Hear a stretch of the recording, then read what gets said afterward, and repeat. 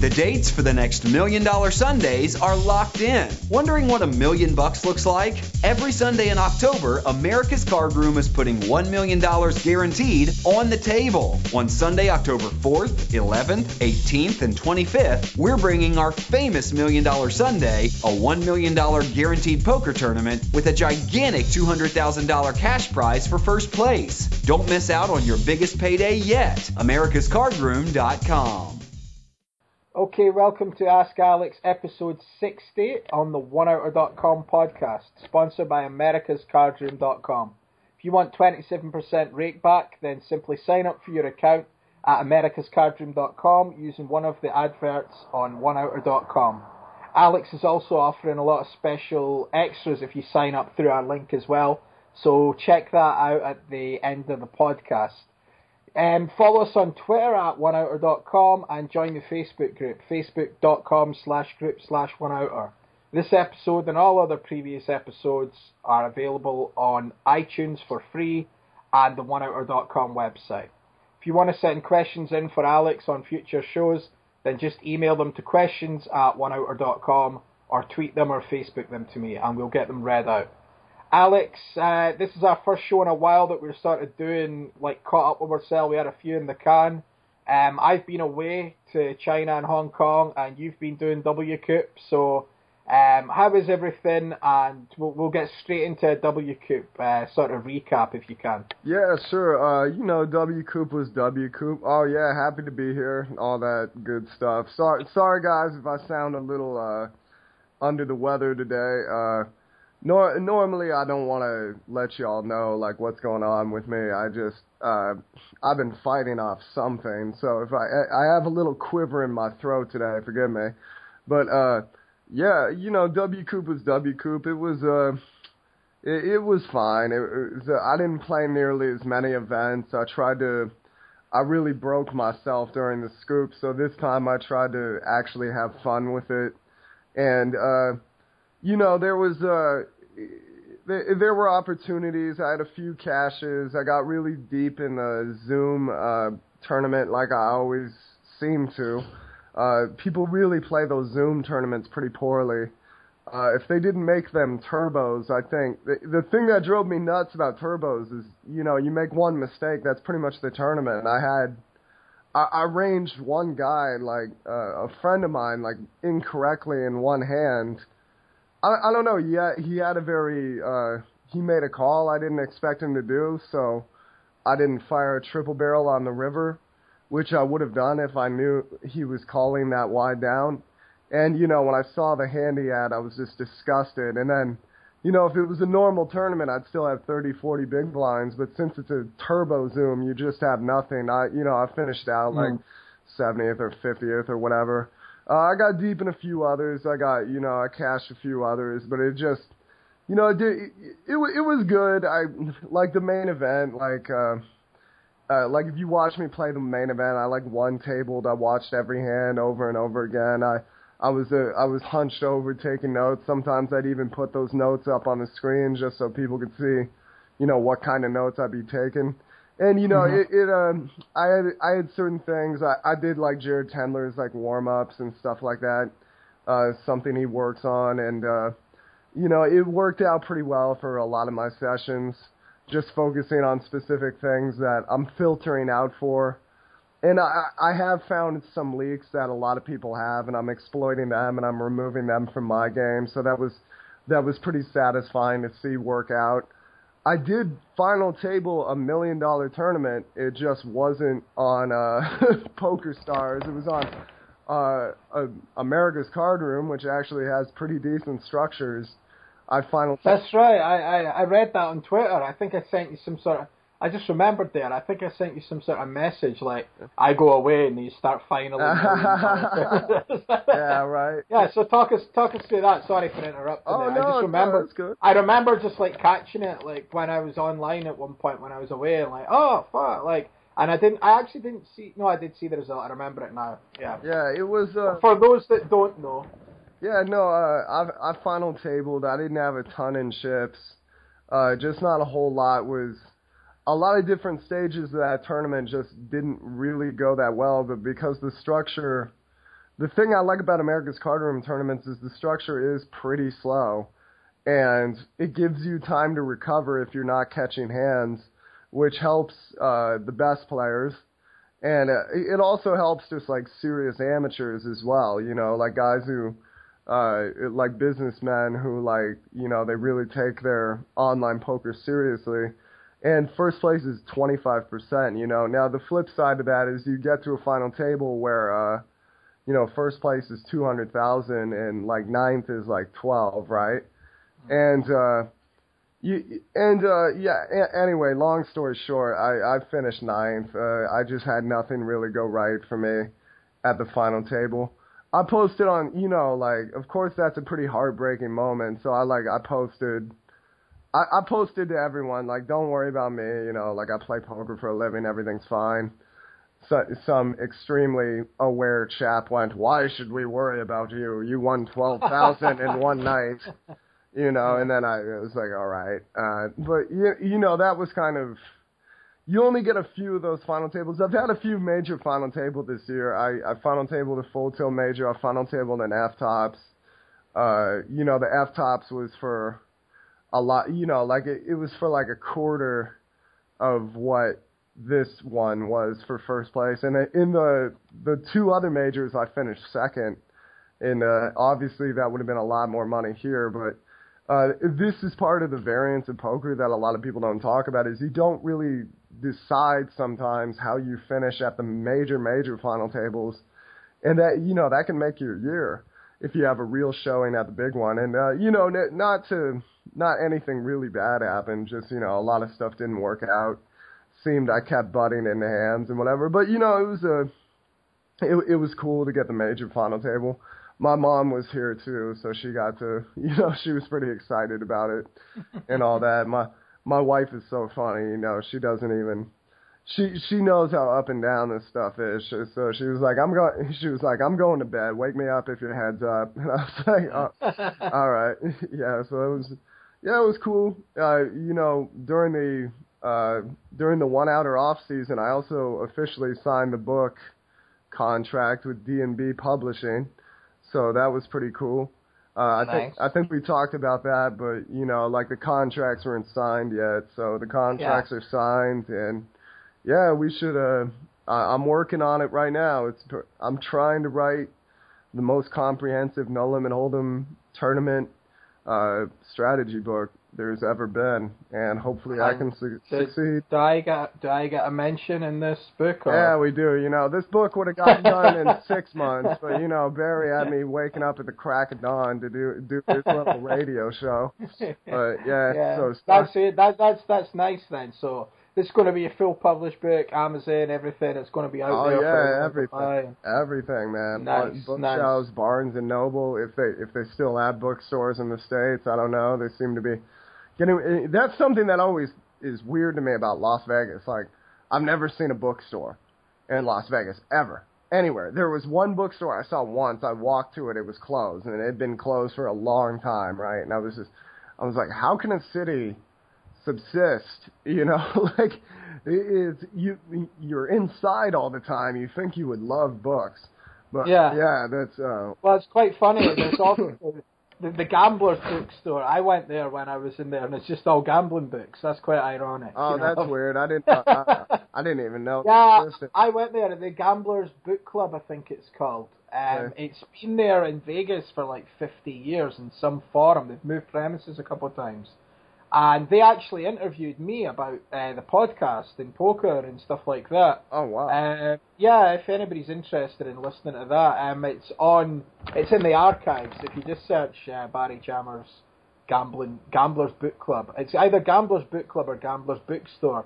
But that was amazing. The guy interviewed me and we went through it, and he was, you know, very interested in Scotland and stuff. It was funny, like, read some Wikipedia or equivalent page on Scotland, and it was like facts, you know, and did they say this and that, and I was like, no, not really. But, yeah. Oh, it was good. Well, like, when I went on Wikipedia, I was trying to make a joke with my friend. I was like, what's the language in Scotland, right? And then it said Gaelic, but I hit the pronunciation guide and it said Gaelic. And it was like obviously somebody pulling a joke, trying to sound like they're saying garlic in Brooklyn, right? But that I checked the other day, that's still on Wikipedia. But or not the other day, and by other day I mean months ago. But yeah, it's like you forget, like, oh yeah, Wikipedia is a user-controlled thing. Like there's really and one other thing I should mention before we get into the lessons. Next battle is coming up, October 17th. It's going to be in Dallas, Texas. Excuse me. I'm going to be going against Cannon, the Mexican battle rapper there. And yeah, it's going to be at a boxing gym that's like gotten commendations from Barack Obama and stuff like that. And it's there's a huge stage and everything. And this one's going to be actually the stage and hopefully the large crowds, and we're going to be running up on each other, and it's going to be hopefully it's going to be a big one. I'm working. And will this one be all filmed as well and stuff? Yeah? Yes, sir. I have an idea of, since we both have like little Spanish bits, right? And it's going to be there's going to be a large Latino audience there. I was thinking it'd be fun. I might just pay to get this done myself because this wouldn't actually cost that much, considering, like the conversion rate between U.S. dollars and like Mexican pesos is pretty good, right? So I was thinking like we could get subtitles in Spanish, and then when we go into Spanish, it would go into English, and then like it could be the first like Spanish-English battle. And then I thought that'd be pretty. I thought that'd be pretty cool. And then I'm working the rounds right now, and it's like the best stuff I've ever written. It's like the first time I've really taken this seriously. I mean, like, man, I had like poetry books open, right? Like trying to figure out how to write some of these schemes, right? And I was just like, oh man, you got to rhyme that syllable and that syllable. Oh, okay. No wonder my stuff sounded like crap before. Like now it all makes sense. And it's like, and I'm practicing it, and it's sounding really good. I can't wait to perform it. It's definitely going to be. And this is both of ours biggest battle. We're the main event, I believe. Yeah. And so good. That'll be pretty fun. Yeah, it should be good. It should be a good time. Yeah. So that'll all be. You'll be keeping people up to date with that on Twitter and your Facebook. Yeah, follow on Twitter. We'll have the official venue time. We'll have the official flyer here soon. That'll be all over Twitter. That'll be all over Facebook. And yeah, I know there's a few of you out in Dallas. They kind of, a few of you were like, yeah, man, I'll be out there for the next one. And then like, a few of them privately messaged me, yeah, I saw what part of town you guys were doing that in. And, I think I'm going to take a pass. Like, I was like, man, they're fine, man. Like, this is a totally normal place. Like, these guys, like, they're doctors and stuff, like, they're just, it's, they can't help where they're from, man. Like, he's like, yeah, I know they can. It's the surrounding area that scares me, parking my car and finding it up on blocks later, But this is actually in, like, Dallas proper. This is, like, and this is, like, the community center, so it's, like, it's where everybody's like granny comes to make like empanadas and stuff like that. So it's pretty, it's going to be pretty chill, this one. But yeah, flyer will be out soon, and if you guys want to come check it out, we should have a pretty decent crowd for it. It should be pretty fun. We got, what's his name? Carlos. Sorry, Carlos. I was going to call you Will for some reason, but I was like, that's not right. Carlos said I was like, yo, man, you coming out? Because he always wants to go to the battle rap events. He was like, I'm going to be there in the Knitmobile. Don't worry, man. It was like, I was laughing at that one. But, yeah, all right, man. We should get into this. Well, you just reminded me about something as well when you said Cannon. When I was away, I watched some film. It was excellent. And I always like to let people know that, listen, if they're interested in checking anything out that myself or Alex have found interesting, like to watch. It was called Electric Boogaloo, the story of Cannon Films. Whoa! And it was all about the studio in the 80s, Cannon Films, that just churned out movies. Like when Universal and Columbia and stuff, they were all doing like 8-9 pictures a year. Cannon were putting out like 256. What? And it was like Death Wish, American Ninja, Chuck Norris, US Invasion USA and stuff. And it was just all about these two guys, the studio owners, these charismatic Israelis that just like went head on to Hollywood, and they turned up at like Cannes Film Festival and like booked out every like float and poster. They were like the upstarts, and it's just a really good story and a documentary on that whole period in film in like the 1980s about like this star, get this star. They were just churning out, you know, film after film. They went for quantity rather than quality, but it was the 80s, and, you know, they hit a few gems like Death Wish, Charles Bronson, the first one and stuff. And then they started doing Death Wish 5 and 6, and, you know.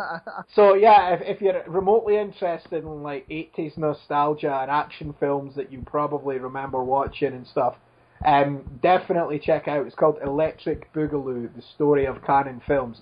And it's just a really interesting documentary on like some really interesting people. So you should check that out. That sounds awesome, man. It is definitely watch it. It's amazing. All right, let's get into questions then. We do have a few, and I'm going to start right off the top with this guy who's very patient. I'm sure I promised I'd read this out like shows and shows ago. So this one is getting read first today. It's from Steve Brennan. Hi, Barry and Alex. I have a question for each of you. First for Alex. So, one of my leaks I'm trying to fix is folding a top pair, bottom set, etc. when I realise that I'm beat. I can usually figure out when I'm behind at some point, but I'm fearful of making that big laydown sometimes. It's gambling it up too much on my end, or not wanting and or thinking I'm being bluffed. What can I do to fix this? I do apologise if this is one of these how to play poker questions. Please help. quite a few people say that to us. Yeah, I mean, they're afraid like Alex is going to go off on it. But, no, one thing that really helped me think about it, I always think of it as entitlement, which is not, is something I would never want to say I'm an entitled person, but in some way every poker player can be at a certain time, and the entitlement we have is it's very human. I've waited so long for such a good hand. I deserve to win with this hand. 80-90% of the time I win the pot with a set, so I don't think it's fair that this 10% has fallen down on me right now because I've been running bad. I'm due. And I think most of us don't want to think of ourselves as an entitled person, but we've never put those words to it. To my knowledge, I'm the first person who really started addressing it that way. Because it's not because, these people are necessarily entitled people. These are not like the snots in the United States that are products of the self-esteem movement who think they're like God's gift to humanity because they've never done anything in their life. Well, I'm talking about it just occurred to me the 8 millionth time I was having a hand history review, and I'd say okay, you're gonna bet here with your nut flush draw, and they go, what do I do if he jams? And I'm like, well, you fold. He's like, but I don't want to fold the nut flush draw, and it's that would just be so sick to fold that much equity. And it was like, and finally, the 10,000th time I heard that, I was like, what does that have to do with anything? What does your personal feeling on the matter do to affect the truth?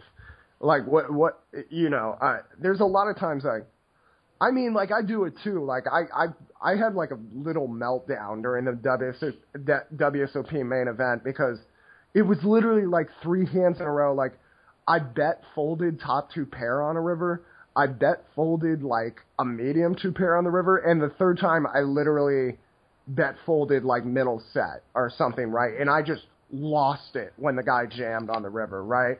I would just, because in my mind I was like, he calls with this pair, he calls with that pair, there was all these pair combinations, 2 pair combinations he calls with, and he only check jams with the backdoor flush, right? And he check jammed, right? And then I just, and I did the same thing. I just lost it. I started, I cussed myself out. I didn't cuss him out, but, it was one of those, real-life moments I was pretty embarrassed of, right? But it was super aggravating to wait all year to play the main event and do that. And, I said something like, I got $100 in my wallet if you don't have the backdoor flush, right?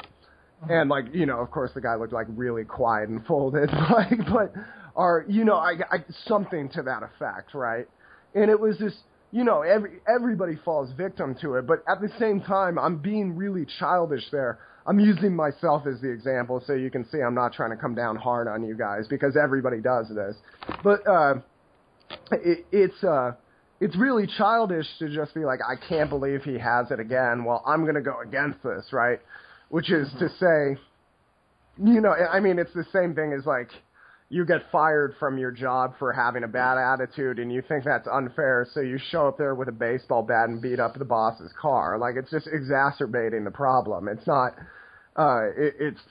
it doesn't really help you with anything, and it kind of proves the point. Maybe you shouldn't, your mishandling is going to create more of these situations because your frustration call range is just going to keep being ruthlessly expanded as you keep getting more angered about your plot in life. So I always just remember, like, I'm acting entitled here. Part of poker is having really strong hands butt up against stronger hands and fold. Like, anyone can fold when they have a bad hand. Anybody can fold into clear-cut situations. What you're describing now is the only way you'll ever make money at No Limit Hold'em professionally.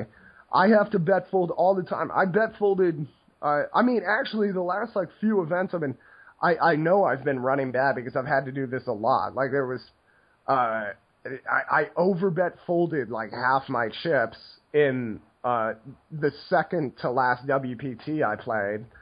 And it was, you know, of course the guy showed, like, the backdoor straight or whatever it was, right? And it's just, you know, like, if you can't do that, I ended up going very deep in that tournament. It was very possible I could have cashed.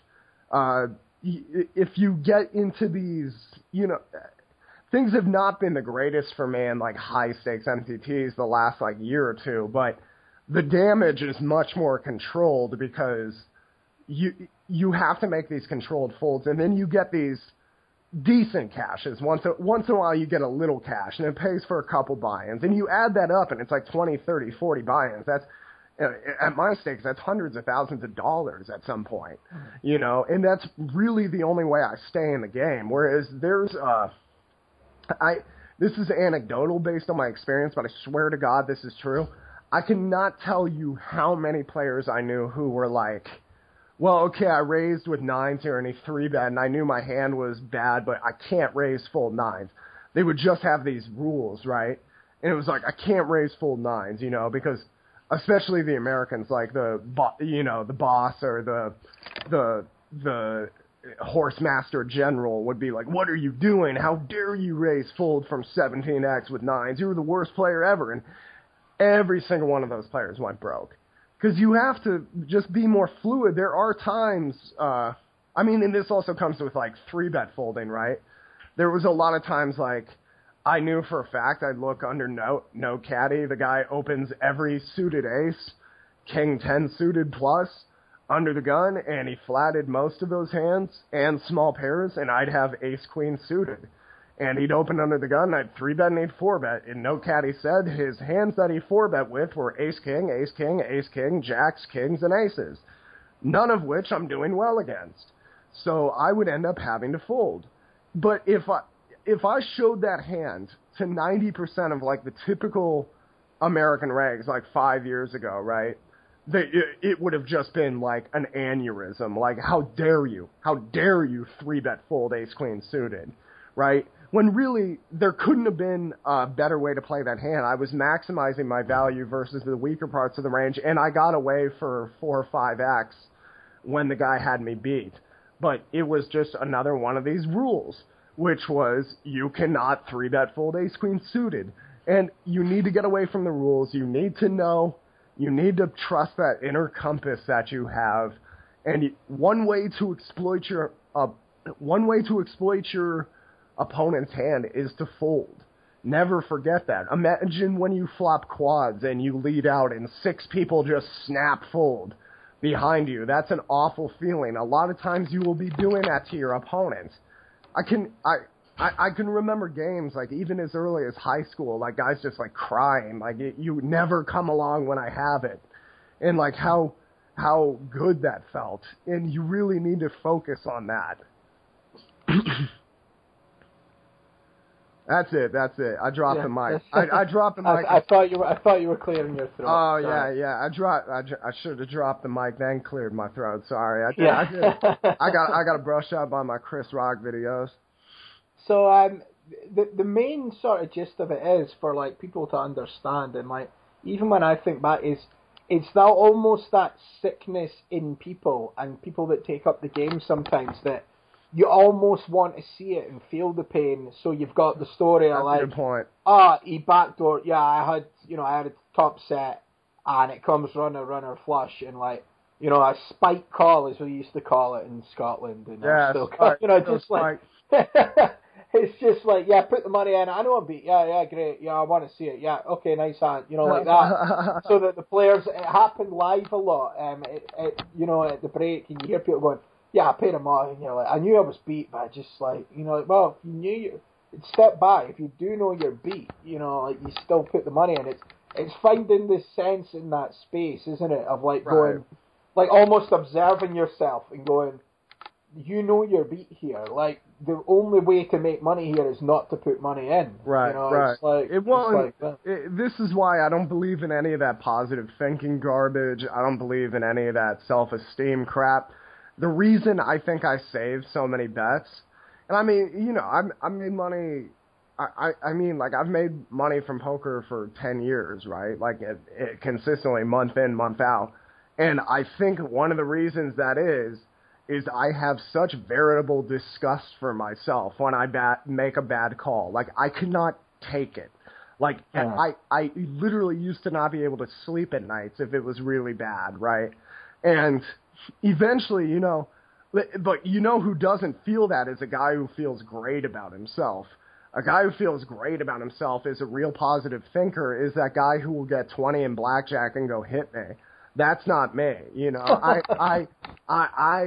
if I make a bad call, even in cases where it's like the river is the most blank overcard there could be, and there's like 3 combinations that now beat me, and I check call with like second pair top kicker, which totally should be in my check calling range, and I see top pair, I will just hate myself. I will, it will be 5 minutes later before I've run through the combinations and gone, I don't think anybody could have folded there, right? But like, I'm never paying attention to what other people do. If I did what other people do, I wouldn't have what I have. There's no other field. There is no field where the guy who follows everybody else is a high wage earner. And I'm really thankful that is not the case in poker as well. And yet there will be people that will stick to these truisms, to these idioms in poker, to these almost turns of phrase that have no application in the real world, these rules that do nothing for them, and they will expect to make my salary. They expect that. They fully expect that, to follow what everybody else is doing and to make a top-tier salary. That is what they really believe. And you have to trust your own inner compass, and you must hate yourself for stupid calls. And I used to do this thing called reminders. Like when I was in wrestling, my coach, I really miss this in a lot of like young people these days. But like in wrestling, American football, and boxing, it was like you got your butt kicked a little bit, and it was like it would just be stuff like, like we left the locker room dirty, right?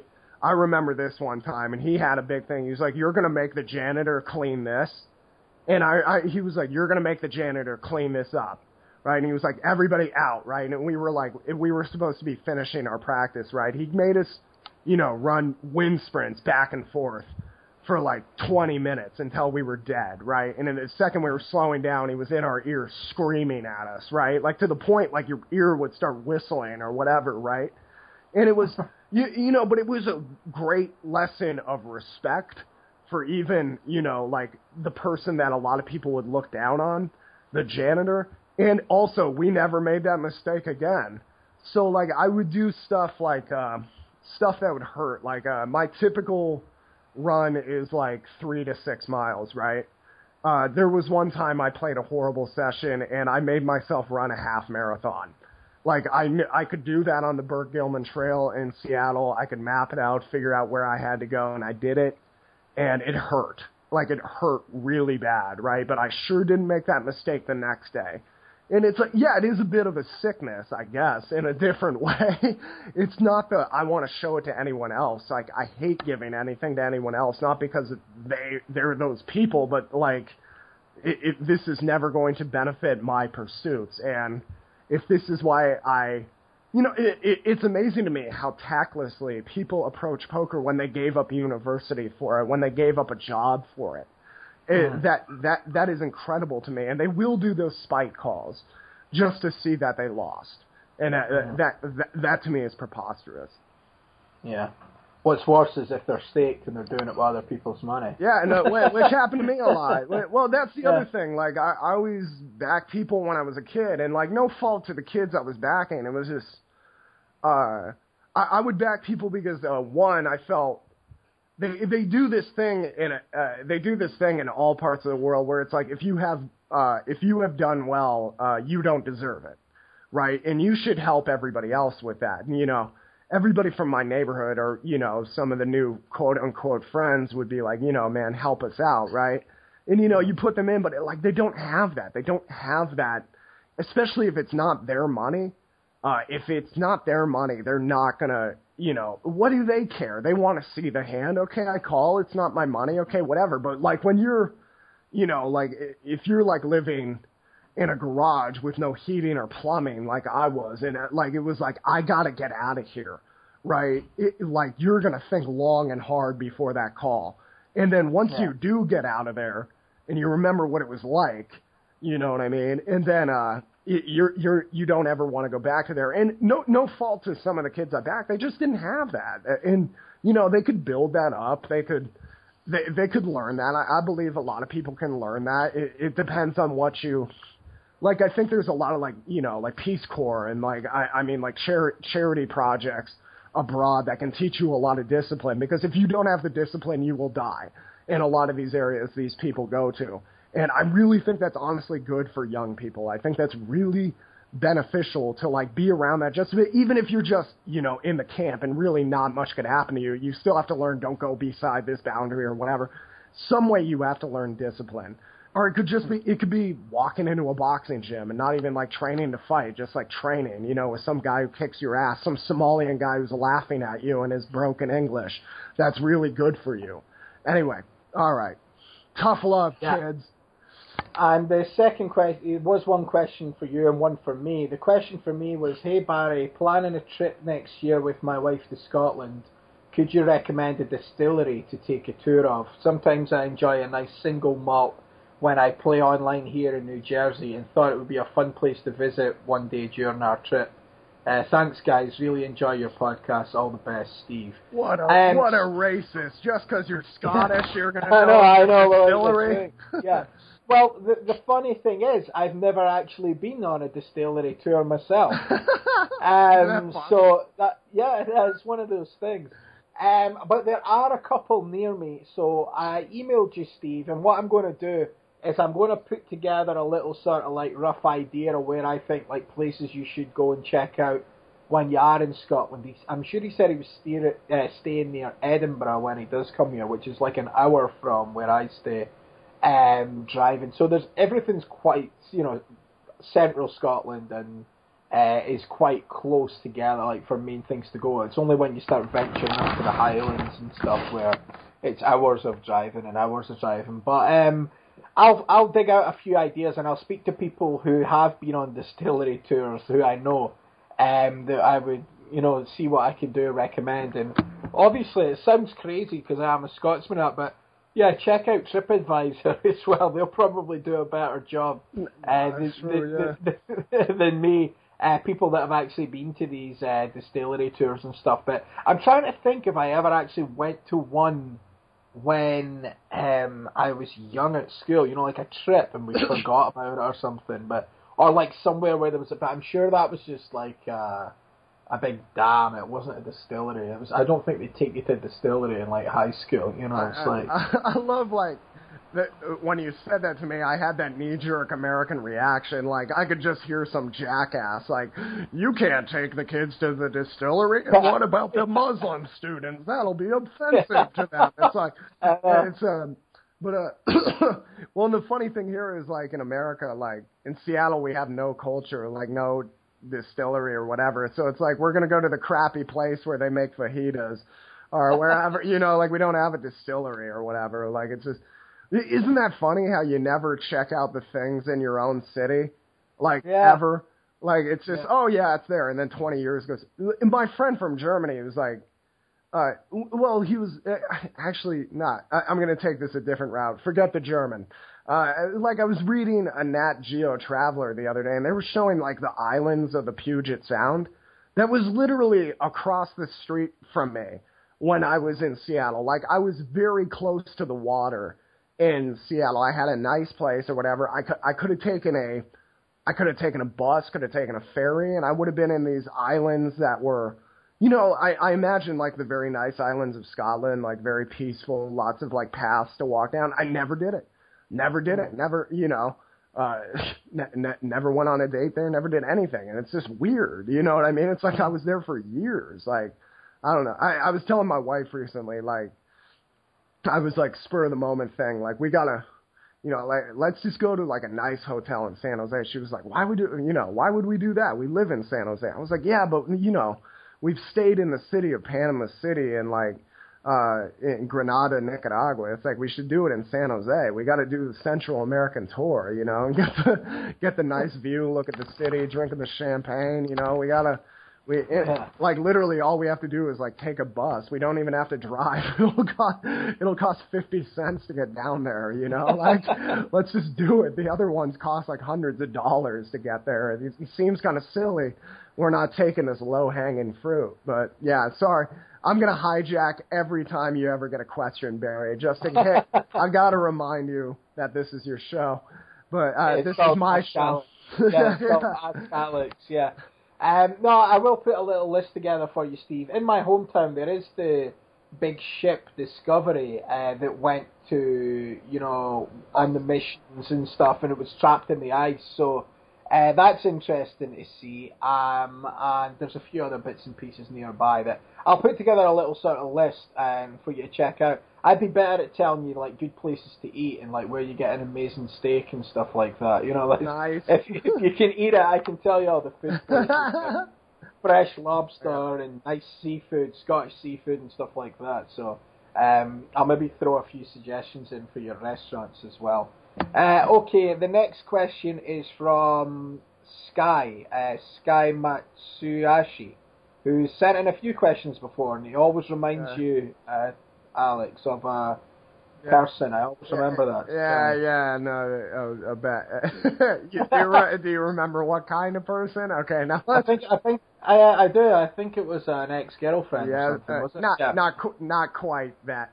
Not quite. But yes, very close. You're on the right track, and it's always a groupie. Yeah. Okay. every time you read the name, I'm like, oh no. Right, like, oh God, here comes the troll, right? Like, but yeah, anywho. Okay, okay, the question is, and we do appreciate you, remember there's no limit, you can send in as many questions as you want, as frequently or infrequently as you wish. Yo, Alex and Barry, are there any plans for Alex to pick up a new game like PLO or Study or Better? I imagine he's played these before, but probably not as skilled as he is with No Limit Hold'em. If he were to pick up a new game and wanted to excel at it, what's the first step he'd take? You guys rock super hard, Sky. Thanks, man. Yeah, cheers, Sky.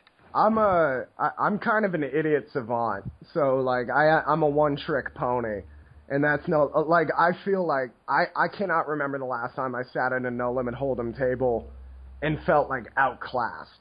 Like I'm sure it's happened, but I can't remember. I'm sure it's happened and I didn't catch it, because it was something very subtle, but like I've played with Galfon and felt fine, right? And I'm not saying this to like up myself. I'm saying like one stupid thing you can do if you have low self-esteem, it's just never leave that. You know what I mean? You could just never pick up a new game because I remember when I was trying to pick up like PLO 5 years ago, I was like, this is really hard. Like this is 6 different Hold'em hands every table, you know what I mean? So you try to 4 table and it's like, oh man, I'm 24 tabling right now, you know? It's like, it's 24 separate Hold'em hands. This is hard to read, right? And then, I do think, I do want to learn new games, but first of all, there's not really that much money in it for me. I don't even play poker as much as I should. Like, most of my money comes from, like, my day-to-day, like, expenses and stuff like that comes from, you know, just doing the lessons.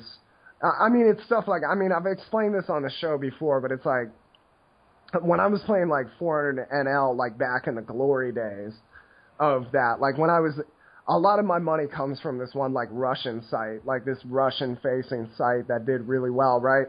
And my win rate at, like, 2-4, actually, even at, like, 5-10, it would be, like, a buy-in is what I'd find out. Like, you'd make, like, a buy-in a day, and that was still pretty insane because your hourly was something absurd, right? Like $70, $80 an hour, whatever it was, right? But I found out I was making like $100 an hour at 2-4 no limit, which is obviously insane, right? But like the most I could play per day was like 7 hours, right? Because it's just so intense. Like every, you know, it's a lot of tables and everything's flying all the time, and you gotta really time your players. You know, when's this guy gonna snap? When is he gonna snap? And you know, like, I can make that now in, like, 3 hours of coaching, right? You know what I mean? Like, so it's, you know, just out of financial necessity, I focus more on the consulting side of things, and that's done really well, and that's been really, I also enjoy it a lot, and I've become a much better player through it. And, like, literally, if I go to Pot Limit Omaha, I'll have to start at, like, 50 or 100 NL. And, like, even if I get really good at it, let's say I get really good at it, right? I'll literally be making like $15 an hour if I'm like the sickest, you know what I mean? Even as I start moving up. So there's very little financial motivation. Now, just as somebody who enjoys poker, I want to get into it. And like I even recently, I took a stud 8 lesson to learn about it, and it was very, very interesting. And it was, I ended up taking a ton of notes because I realized I knew nothing, right? But, it's one of those things, like, right now my life is so entrenched in poker, and it's just all day, every day. Like, literally, this is my schedule for the next probably 6 months, right? Wake up at 7:30 a.m. By 7:30, right? By 8 o'clock, I'm coaching, and probably coaching 12:12. Have lunch from 12:30 to 4:30, write for the new book, Poker Book. Then break from like 4:30 to like 5:30. I like run, maybe do a short run, maybe like a 2-mile run, lift a couple weights. 5:30 to 8:30 or 9:30, play poker and play No Limit Hold'em, play the stuff I'm gonna get paid to play, right? I'm gonna get my deals and whatever if, you know, I'm sitting at the Hold'em tables, right? And like, you take that schedule, you know what I mean? And you go, do you want to add another poker game? It's kind of, you know, yeah. It sounds fun. And I mean, like, I've learned a lot from like playing different games and stuff, but I was always the guy in like, when I was like playing live for a living, in like home games and whatnot, I was always the guy like, let's keep it No Limit Hold'em, right? I traveled with an Asian kid who could like figure out any game in 20 minutes. I'd still be asking what the rules were 3 hours later. So it's never really been my forte. I think that in the future, I think once there is a point in life I want to slow down a bit, which is, like the house is paid off, the back taxes are paid off, I have some money, in savings, you know what I mean? And, like, I can take it a little easier and, you know, maybe, you know, my wife and I can have some kids and we can, you know, raise them and whatever. And then when I have a little more free time, I think I'm going to tinker around with other games, because that's kind of how I got good at No Limit Hold'em. Is I was in a financial spot. I didn't really need the money as much anymore, so I could experiment a lot. And right now, like, I just, you know, like, every dollar's on deck, man, doing something. So investing in other games does take its toll, you know what I mean? So, well, you know, in the future, I think I'd be really into it.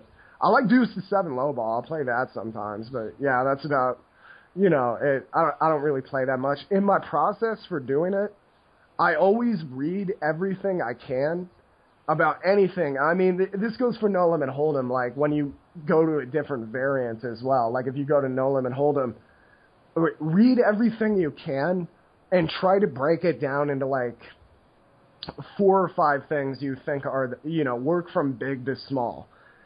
Big to small. What are the like, concepts that will really open up everything for you? Don't focus on the really nuanced, like, river shove or whatever. Just what are the things that you see every winning player doing that really works out? And if there's an outlier, if there's a guy doing really well and he does something different, what are those different things? And see if you can understand why they're working. Because if you can, I was able to do this with No Limit Hold'em when I was like 19. There was a German guy who was just killing the games, and I would just watch him, and I couldn't figure, you know, it just seemed like he was throwing chips around. And finally, I figured out, oh, what he's doing is he realizes other people are stealing, so he re-raises. So I remember having this thought. I was like, I guess that's a re-steal. You know, like, I didn't know what it was. I didn't see it. Nobody really used that word back then, you know?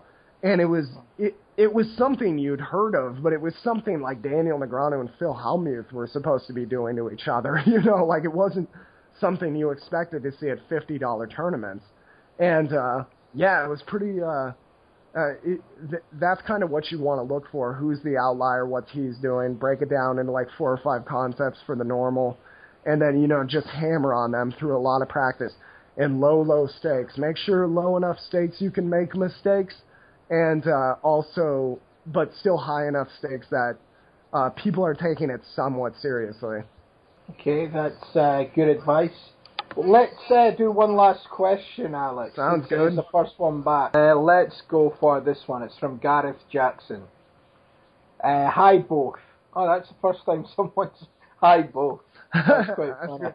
I like the name Gareth, too, man. A severely underused name. All right, let's get into this. Just recently found the 1 Hour podcast, and I've been listening to some of the back catalogue. So far, I've really enjoyed listening to the nice balance of banter and poker info. Particularly enjoyed the episode where you discussed/ranted about the email someone sent complaining about how long you spend ranting at the beginning of each podcast.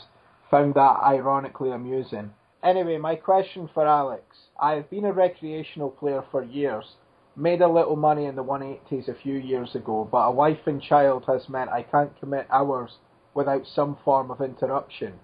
So I've been making the transition to cash, but I'm struggling to get ahead of the curve.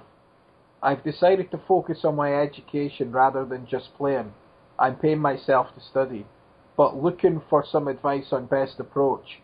I'm partway through the mental game of poker and mathematics of poker. I've looked at pre-flop ranges, opening 3-bet calls, 4 and 5 bets, etc., but not sure about how to go about constructing post-flop ranges, balanced or exploitative, and more importantly, what to do on the turn and river.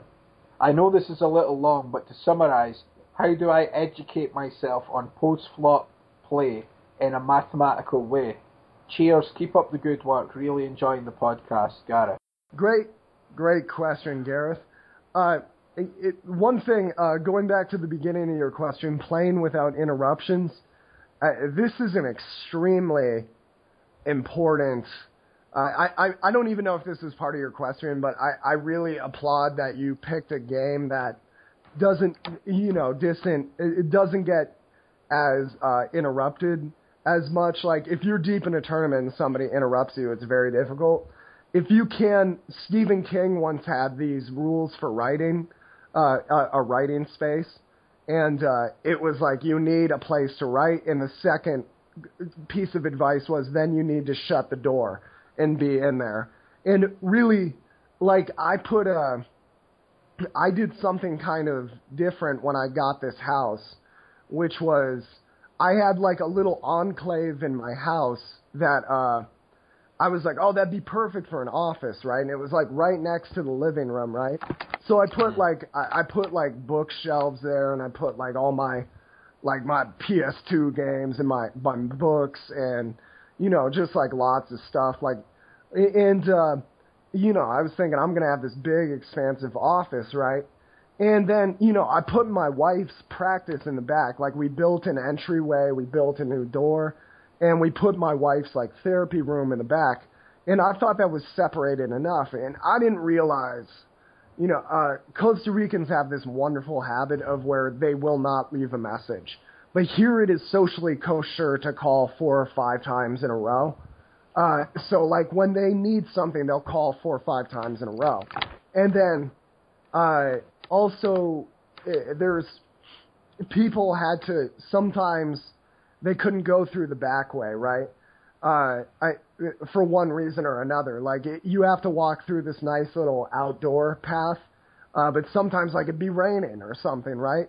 So people would have to walk right through my office, and then people would, we gotta, hey, man, how you doing? I'm like, can't really talk right now. And it's like, oh, how rude, like, and, I just rented out with my wife, we just rented out like a new place because like we had to separate it. The clinic, and it's kind of a bummer because we built the back area, we built a path, we built a waiting area, like actually construction workers and everything. And, she's still going to use it once in a while, but it's not as much anymore, right? It is kind of cool because my buddy who's a producer was looking for a place too, so he's renting out a place there too. And, he's going to live there and like watch over it, so like I don't have to pay security, which is awesome, but also I can be like, I own a studio, like as a joke, but not really. But you really do have to separate it. And even some of my most, like even when I lived with other poker players,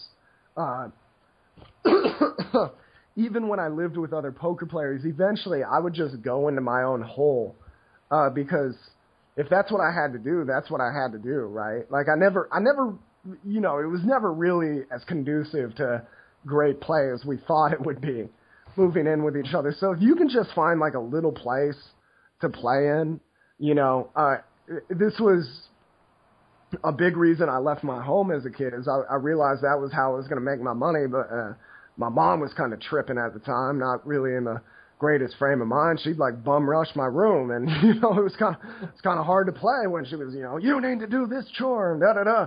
So I moved to a garage in the ghetto, and I loved it. So it's like it can be anywhere. You just and you gotta stay firm with the family, and I've dealt with this too, where it's like they respect your boundaries for a week or two. And then, you're being nice and you answer a couple questions, then they have a couple questions more. And you gotta be firm, you gotta be like, hey, I'll tend to it, but this also takes a little more sacrifice from you, like I gotta, when my wife and I got like date night, I gotta really be on my game, you know what I mean? I can't like call for a pizza and be watching Sports Center, you know what I mean? Like I should, go get the treated meat or whatever, like the marinated meat, like make something, in the house or something, right? But yeah, and going on to the second part of your question, how do you figure out post-flop ranges? That's really going to be the focus of my book. That's going to be coming out is like top to bottom, like how I analyze poker, and it's really not going to be. Pretty much every poker book I've seen is like situation specific, which irritates me because some of the situations like never come up. Like ever. So it's like, it really is, it's just entertainment. It doesn't really do a whole lot for the player, right? It just, and That kind of bums me out. Where I'm gonna try to go big to small. Like if you understand this, you can decipher every check raise, right? But there's a wonderful video out right now that's free by SplitSuit. And you just Google SplitSuit Flopzilla, and it's like a 30-minute explanation on how to use Flopzilla. Flopzilla costs $30, and I think he walks you through like a check raise and a continuation bet and some basics. After you get those down, you can watch my training videos on Card Runners. Card Runners, if you use promo code FREEMONTH, all capital letters, that's the specific code they gave for the one-outer people. It's normally $180 to sign up for Card Runners. They made it $30 for you guys. So that is, to give you an idea of how much they like us and how appreciative you should be. That's pretty cool, right? Now, and it's 2 months access to 2,000 plus videos. Promo code FREEMONTH, all capital letters. But you can see me like going to the river with some of my analyses, right? With Flopzilla and stuff like that. And I also use a tool called Card Runners EV, which I'm taking lessons for this. Like the creator of the system, I shoot a video that's 30 minutes long, right? And I send it to him, and I'm like, did I use it right? And he'll literally be like, second 27, you entered something wrong. The rest of the video is worthless. And I'll be like, wow, really? And he's like, yeah, I'm not kidding, right? But it's been really cool because we go back and forth, and I've gotten a lot better at it, right? And, like, I try to break it down in simple to use terminology. And if you want a deal on either of those, Flopzilla or Card Runners EV, write me at assassinocoaching@gmail.com. I know the dude. We can figure something out. But that stuff is really helpful for figuring out post-flop, because once you get to post-flop, it's really hard to count all the combinations. And having a calculator like Flopzilla do it for you is just much more easy.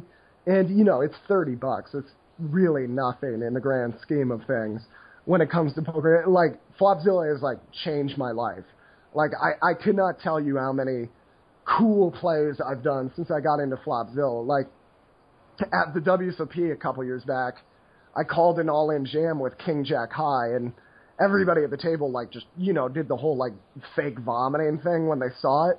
I turned my hand over like it was the nuts, right? And the guy, I was like, I told him, if you have a pair, you got it. And he was like, are you joking? And, he showed the Mr. on a call. But then I went home on Flopzilla, and I was like, I'm pretty sure I was right because I've done a lot of these. And I sure enough, I checked. I was just barely ahead, right? Just barely ahead with all of his missed draws, right? And I would have never made that call in a million years before Flopzilla. I would have been like, it's King Jack High. Are you serious? Like, and then, that's the stuff that's really fun. And then, we're probably, I'm trying to think of if I have any specific article that's really fun. If you, but really, you kind of need to see the videos on how to use it. And there's going to be more coming out on Card Runners. I have my How to Study series, which is just every like month or two, or sometimes every couple of weeks, depending on what the tournament schedule is. I just show you specifically how I study something. So there's one that's just specifically on study method. There's one on like raise, picking up blinds. And I think future ones are going to have like, how to calculate a check raise, how to calculate a flop raise, and stuff like that. And it's going to be, I think it'll be pretty fun. And, there's PowerPoints, and then there's hand history examples. And since I'm a pretty typical person, I'm not really one of these, like, whiz kids when it comes to poker. I have to break it down to really simple terminology for myself, which means when I teach it to you guys, it's pretty easy to understand. As opposed to, like, I don't know, like when Jungle Man tries to describe something, I get the idea, like, I don't know, it's just like Stephen Hawking trying to explain quantum physics to me, it's like, I'm trying, but I'm not getting it. So, yeah, man, hope that helps. Okay, and that's all the questions we have time for this week. On our first, although we've been churning them out, those ones previously been listened to were recorded, so this one is the 1st of October today, episode 60, and all barring Gremlins and Machines, and if this didn't record, then this should be out tonight on the 1st of October as well. Alex, how do people get in touch with you for private coaching, consulting, chats, etc.? Write me at assassinoutcoaching@gmail.com. You want to get in touch with me about anything. And guys, new prices for lessons. I'm going to start loading up on the lessons because, you know, I just enjoy it, man. I'm doing more of it and I'm enjoying it. And what we're going to do, we have a new deal. We have 2 different types of lessons, right? If you want the introductory lesson, which runs like 75 minutes, it's $210. But that also includes, like, as a new perk, what I do is I review your database, if you have a Hold'em Manager or Poker Tracker database, and I can identify what your specific leaks are. I give you a brief theoretical explanation of what we're going to do, and then I will send you some of my webinars as a gift, as part of the package, right? So you can get, like, let's say you're struggling with 3-betting and out of the blinds, I'll send you dissecting the donk bet, dissecting the donk bet. That's a check raise full and you flat too much. You know, whatever I think you need for, like, follow-up. And, you know, if you don't, you can request what you want. We can figure it out. Essentially, with the, you know, if you buy the 210, like, full lecture, that's a, we'll work with you, try to get you what you want, you know what I mean? And also, if you just want to do a hand history review, like you got specific hand histories you want a second opinion on, or you want to watch through a tournament hand history with me, that's just $150 per hour now. And we have group lessons now where it's like $200 capped, right? It used to be, depending on the number of people, we changed it. Now it's just going to be $200 and capped, and you and 4 others. So, like, if you and a group of guys discuss hands, and you guys want some direction, I can come in and do a lesson. Like, it'll be $40 for each of you, and I'll come in, and we can, you know, that's lecture or hand history review, whatever you guys want to do. And if you want more information on any of that, write us at assassinoutcoaching@gmail.com. We have a lot more hours opened up on the schedule. You can check them out if you go to pokerheadrush.com. You can go to private consultations. Just click on that and see what's going on. Be sure to check out pokerheadrush.com just anyway. That's like my fun site. That's like all the blogs, all the me ranting about, like, horror movies from Chile and stupid crap like that, but also, like, the battle raps and the trip reports and some hand history reviews, some strategy. And be sure to check out the America's Card Room blog. I got more articles coming out on there. Sign up for America's Card Room through our link. Get 27% rake back. That's for you guys. I don't get a bunch on the back end of that, but I want you guys. They gave me, you know, it's one of those things I could offer you just so you sign up and I pocket your rake back, or you guys can get rake back, and you guys help me, so I try to help you. So if you sign up and get the rake back deal through us, we got a couple things going on right now. Sorry guys, longer plug session than normal, but a lot of this stuff is pretty sick. You sign up now, you get the 27% rake back. You write us at assassinoutcoaching@gmail.com. We confirm you deposited. You got to sign us your sign-up name and your email. We confirm you deposited. You get a free copy of one of our webinars, which is essentially like private training videos. That's a check raise fool, dissecting the donk bet, why Pisagno is right. Are you flat too much? Your choice of one of these. And if you register for there's $4 million tournaments coming up, right, in the month of October. You sign up for one of these, and we confirm that you played it. You get another webinar, and if you can sign up for all of them and get every free webinar if you so desire. But you gotta let us know. You gotta write us at Assassin on Coaching, say I pre-registered, I plan on playing it.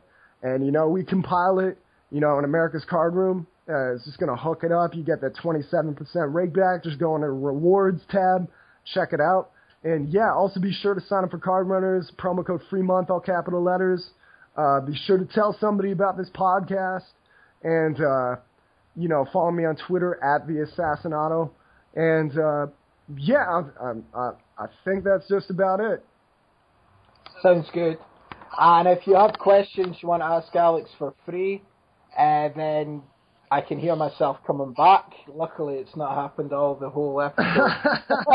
I can't now. It's fine. It's cool. Good. Yeah, if you have questions for Alex on the next show or future shows, email them to questions@oneouter.com, tweet @oneouter.com, or join the Facebook group, facebook.com/group/oneouter, and send them in that way. Any way that they get to me, they will be read out on the show. Until next time, we'll see you all then. Cheers. Cheers. The dates for the next $1 Million Sundays are locked in. Wondering what $1 million looks like? Every Sunday in October, America's Card Room is putting $1 million guaranteed on the table. On Sunday, October 4th, 11th, 18th, and 25th, we're bringing our famous $1 Million Sunday, a $1 million guaranteed poker tournament with a gigantic $200,000 cash prize for first place. Don't miss out on your biggest payday yet. AmericasCardRoom.com.